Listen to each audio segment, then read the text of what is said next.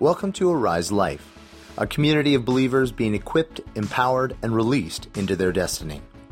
For more information, go to ariselife.org or follow us on Facebook, Twitter, or Instagram. We opened this up last week with this whole thing of letting God challenge our stories, but nothing challenges our story than when tragedy strikes, right? Like in that moment, it's on, right? And in that moment, we are forced to make some decisions. So when tragedy strikes, so we got a couple different options, as we usually do. So who are my freak outers? Come on, own it. Seriously, you know who you are. You go on DEF CON. No, sorry, not freak outers. It means you're like, wah! And you just like go to this high adrenaline state and you're going to solve everything. AKA freak out, right? Okay, so freak out, when you're freak out, there's two ways you can go. One is you can go for diagnose, and the other is you can do prognose. Diagnose means what's going on, and where's this coming from? Like, why is this here, right? Who are my people? Like, the minute something happens, you go, why? Nobody? No, Dave, no, come on. Wrong group. Sorry, I'll go next door. Maybe at Mango's they've got this party. Okay, the other is you're just really practical and you're like, we got to solve this. Who are my solvers? Like, it doesn't matter. Fix it. Yes. And you've already got 12 plans this side of Sunday. All right. Freak out, right? Now, we have another side.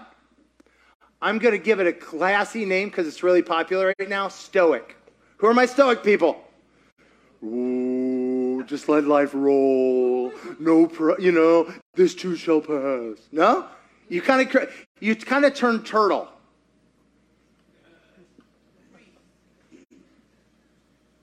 Right? You kind of turn turtle. You're just like, oh. When Masha met, I've said this before, when we met, she was like, so what kind of dreams do you have? And I'm like, I don't have dreams. I just take life as it comes. Home. I thought it was very spiritual. I realized I was wrong spirit. That's Buddhism. I was like, because if you have dreams and they don't happen, you get disappointed, right? And let me just say, without God, these are really two decent options. One, just kind of chill, right? Just go turtle, just kind of take life as it comes. And the other is, who did this? They must die.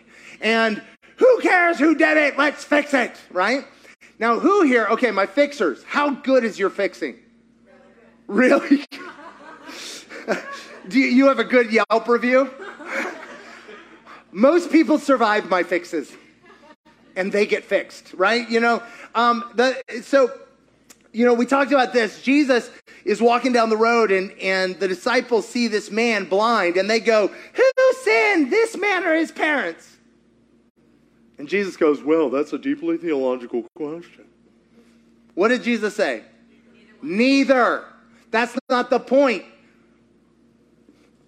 God don't need your diagnosis, people. I'm the best. By the way, I'm way better at diagnosis than any of y'all. Just ask Masha. I can come up with 43 diagnoses in 3 seconds flat. I can tell who sinned. I can tell what was done. I can tell why is it wrong. And it was the government's fault. And it was the devil's fault. And we're going to do it, right? Jesus goes, listen, do you notice? Jesus goes, it doesn't matter. I'm going to reveal my glory. It doesn't matter. In fact, getting into the diagnosis will cause me to disengage from keeping my eyes on him, won't I? Where am I going to be looking? Try to figure out who's it. Who grew up in a blame house? You know how you know you're in a blame house? Because whenever anything goes wrong, you try to distance yourself from blame. It wasn't my fault. You know, yeah. Oh my gosh. I was thinking about this. So I was thinking about how my reactions would be different than Jesus. You remember Jesus is in a house, somebody else's house, and a bunch of people are so eager to see him, they rip the roof off the house. Okay, let's just make this real. You're sitting in your house and people rip off the shingles, rip off the ceiling, they're breaking through the drywall, dropping somebody down. This was my reaction would have been, they're not with me. That would have been my reaction, right? Distance myself from blame, right? Prognosis is, again, another option, because I'm good at both. I'm kind of equal opportunity. I don't like to brag. But is if the disciples, I can totally see some of the disciples are like, okay, dude, I understand you want to see Jesus. This is not a good time. We're just going to put you to the side, and we're going to take up a fund to fix the roof. But they would have missed the glory, right? I'm too busy helping Jesus that I can't let him help. I can't let him show up, right? Now, over here, my stoic people. Danya would be very disappointed with my turtle. She got another turtle, by the way. Jesus loves her. But anyway, oh, that thing's huge. It's gorgeous. Anyway, so when bad things happen, you and I, we withdraw, lower expectations. Self-protection, right? Right? I didn't really want it anyway. I can live without a leg. Who are my people? When things go bad, well, there's somebody worse. Where? Afghanistan? Like anybody, you could always find somebody worse, right? It's not really that bad. Right? Do you know Jesus died for everything? He suffered and died for the restoration of how many things? All things up to and including death. So are hangnails under death? Then they're included. You don't have to justify your level of pain for God to care. You don't have to dumb down your because what we do is we're dumbing down our expectations because we're afraid he won't care. Anybody? But Jesus is there in the midst. And if I want Jesus to engage me in my place, I have to be vulnerable. Because vulnerable people get answers. You guys remember, one of my favorite passages, Mark chapter 4. We'll go there. I gave you 1,000 verses, Donovan, but we can just go to Mark 4. I think it's towards the end. Mark is after Matthew, before Luke. 4 is after 3, before 5.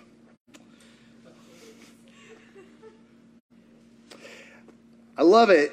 So he just has been preaching about faith and about the word of God being like a seed, and everybody's like, it's amazing. And again, what shall we say? Like a mustard seed, so on and so forth. That very day, I want you to know something. Paul put it this way: no temptation, no trial, no difficulty has faced you except is common to anybody else. But who here feels super special in what you're facing? No, you ain't that special. Yeah, if you're going through something, Masha can make you feel not special. No, because she's not impressed with what you're going through. She's impressed with the one who will pull you through. You can't be both. That very day, so if you're going through a difficulty, God has given you a word that's ready for that season. That's right. Which you won't remember if you're doing diagnosis, prognosis, or going stoic. That day, when evening came, everything's worse at night, he said to his disciples, let's go over to the other side. Whose idea was it to go to the other side? Does Jesus have good ideas? So when Jesus gives you a good idea, everything will be good. Yes? In the end. But let me tell you, if you jump off the bus before your stop, you'll never get to your stop. And you might end up with road rash. Anybody here jumped off the bus at the wrong place?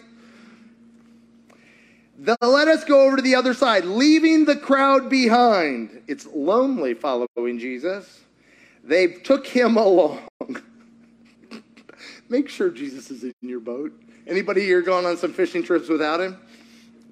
That's okay. We've got a bunch of those where they took off and did fishing, and he found them. He'll find you in your boat. There were also other boats with him, and a furious squall came up, and the waves broke over the boat so that it nearly swamped. Now, you get to be whichever disciple you want to be. Ready? Choose your disciple. Disciple, we'll just say it was James. We'll say James. James is, Jesus, why are you doing this to me? Who are my Jameses? You got to claim them. You got to be one of them. You can't get off. Nobody gets out of here alive. All right, James. Let's make it. Let's say John. John is. Jesus put us here. It must be okay. I'm just gonna do the fetal position. Who are my fetal position people? Right? Yeah, I trust you. Not really, right? Okay. Then there's Peter. I love Peter. Peter's my boy.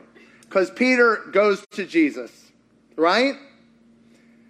The disciples woke him up and said to him, Teacher, don't you care if we drown?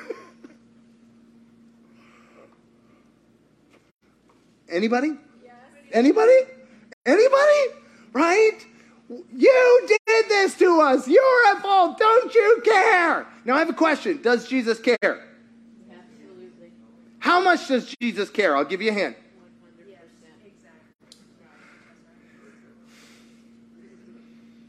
So you're saying my feelings about him caring may not be accurate? Wait, I thought feelings are accurate.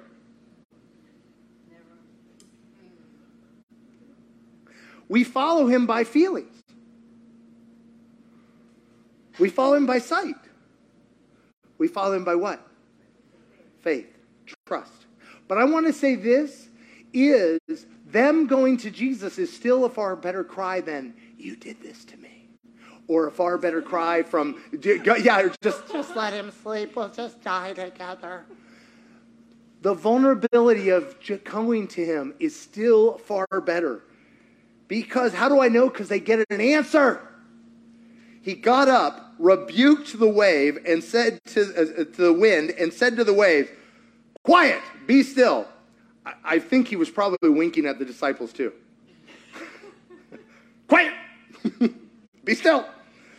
And then the wind died down, and it was completely calm. And he said to the disciples, he rebuked the wind, now he rebukes them.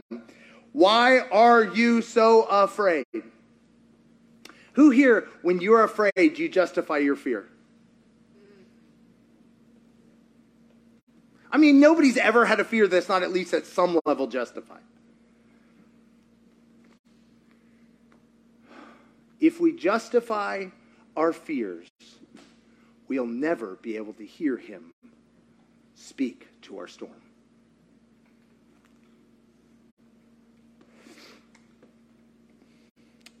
Peace, why do you still have no faith? They've been walking with him for a long time. Some of you have been next to faith your whole life, but you've never had faith of your own. Anybody here? You have a faithful person in your life and you just lean on them. You let them trust for you. When you have a need, you go to them. Jesus is like, come to me. Have faith in me. We're supposed to, like Shannon said, invite people to our battle, but not in space of going to Jesus, but alongside of it. Jesus, faith is trusting in him for you. Faith is not stumbling over the failures of other people. Who here has rejected Jesus because of the believers in Jesus who've been in your life? All of us. No, I'm not going to stumble. You remember Peter's like, Jesus is like, you follow me, feed my sheep. And Peter goes, what about John? Jesus is like, eyes over here. Forget about him. Doesn't matter. Are you going to follow? Are you going to follow? And they were terrified. Weren't they terrified before? you're going to be terrified of something. Fear God and live. They were terrified of him and asked each other, who is this? Even the wind and waves obey him. Could it be that our God is too small and our problems are too big?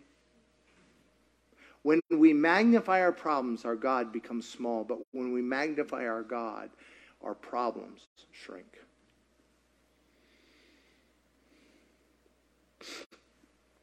I have a question. How many people did Jesus show sympathy to in the Bible?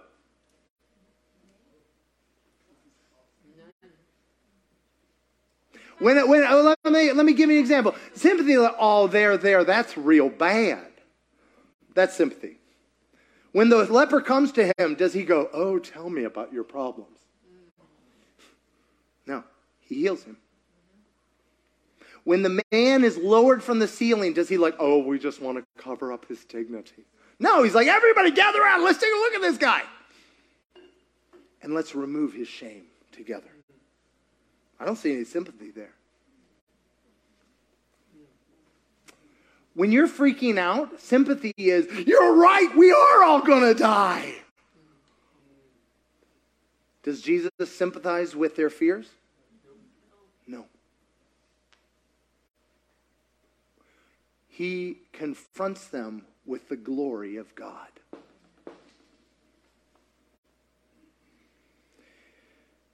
The world does not need our sympathy. They need an encounter with God.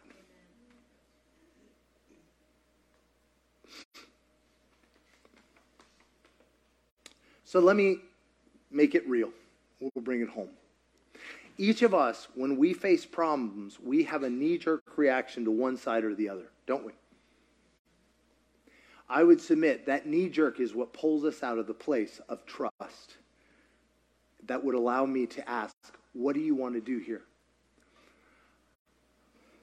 For years, I've said this before, in Russia, I was afraid of being arrested.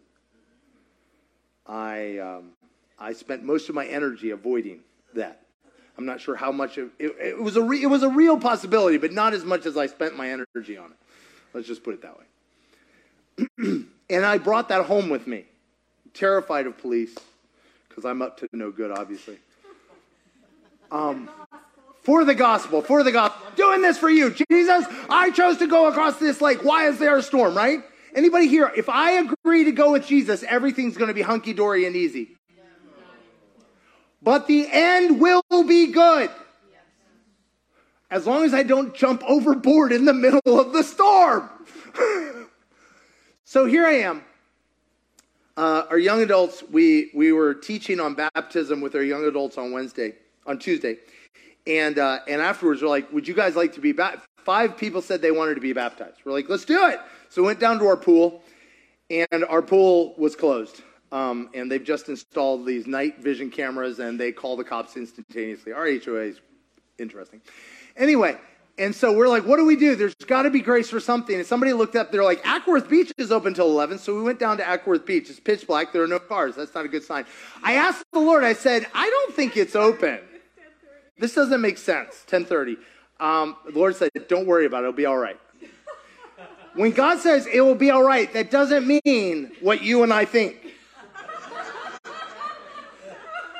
When God says it'll be okay, he's talking about the end, not the middle. But if I jump overboard, it will become my end. So anyway, we went down. We had incredible baptism. Jesus showed up. It was amazing. It was so, I don't know, can you have baptism be romantic? It was dark. The moon was shining. You could see. It was great. We get done. We're coming off the beach, and here comes the police officer. I said, good evening, sir. He goes, good evening. You know this beach is closed. I said, no, I thought it was open till 11. He goes, no, it closes at sunset. I said, oh, so sorry. But, thank you so much. We appreciate what you're doing. And walked off. That might not sound like a big deal for me, but so often I had a line, I won't risk anything with the cops. Like, we each have lines, don't we? And God's like, that line right there? Oh, that line? You mean that line? No, I don't go there. I don't go there. That's why constantly he calls us beyond the lines we have set. The lines where we said, it's good for me here, not there. I don't want to risk embarrassment. I don't want to risk looking like a fool. I don't want to risk a run-in with the cops where I'm out of control. And you know, your fears are irrational, but my fears are rational. Yours are silly, right? But he confronts our fears and takes us right through them to show that he is Lord of the winds and the waves. So every one of us, we have a story we've been telling ourselves in the middle of crisis. And oftentimes what it causes us to do is leap overboard when God wants to take us through and bring a victory in the very place we've consistently swam back to shore. So if we could have the worship team come up.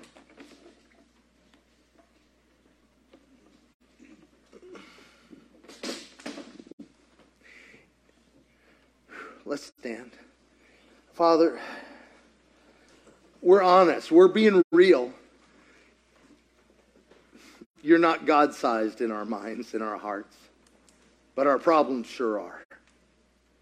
Lord, but we're done allowing our problems, our fears, our past, our need for control, our fear of blame to dictate. Lord, you're calling us out on the waters. You're calling us beyond where we've been. You're calling us out to where it's not safe apart from you. You're calling us to problems, not to a problem-free life, but to a problems that you will bring peace to if we'll walk into them. Lord, forgive us. You said he who attempts to save his life will lose it, and we have proven that. I'll put it another way. He who attempts to save his kids will lose them.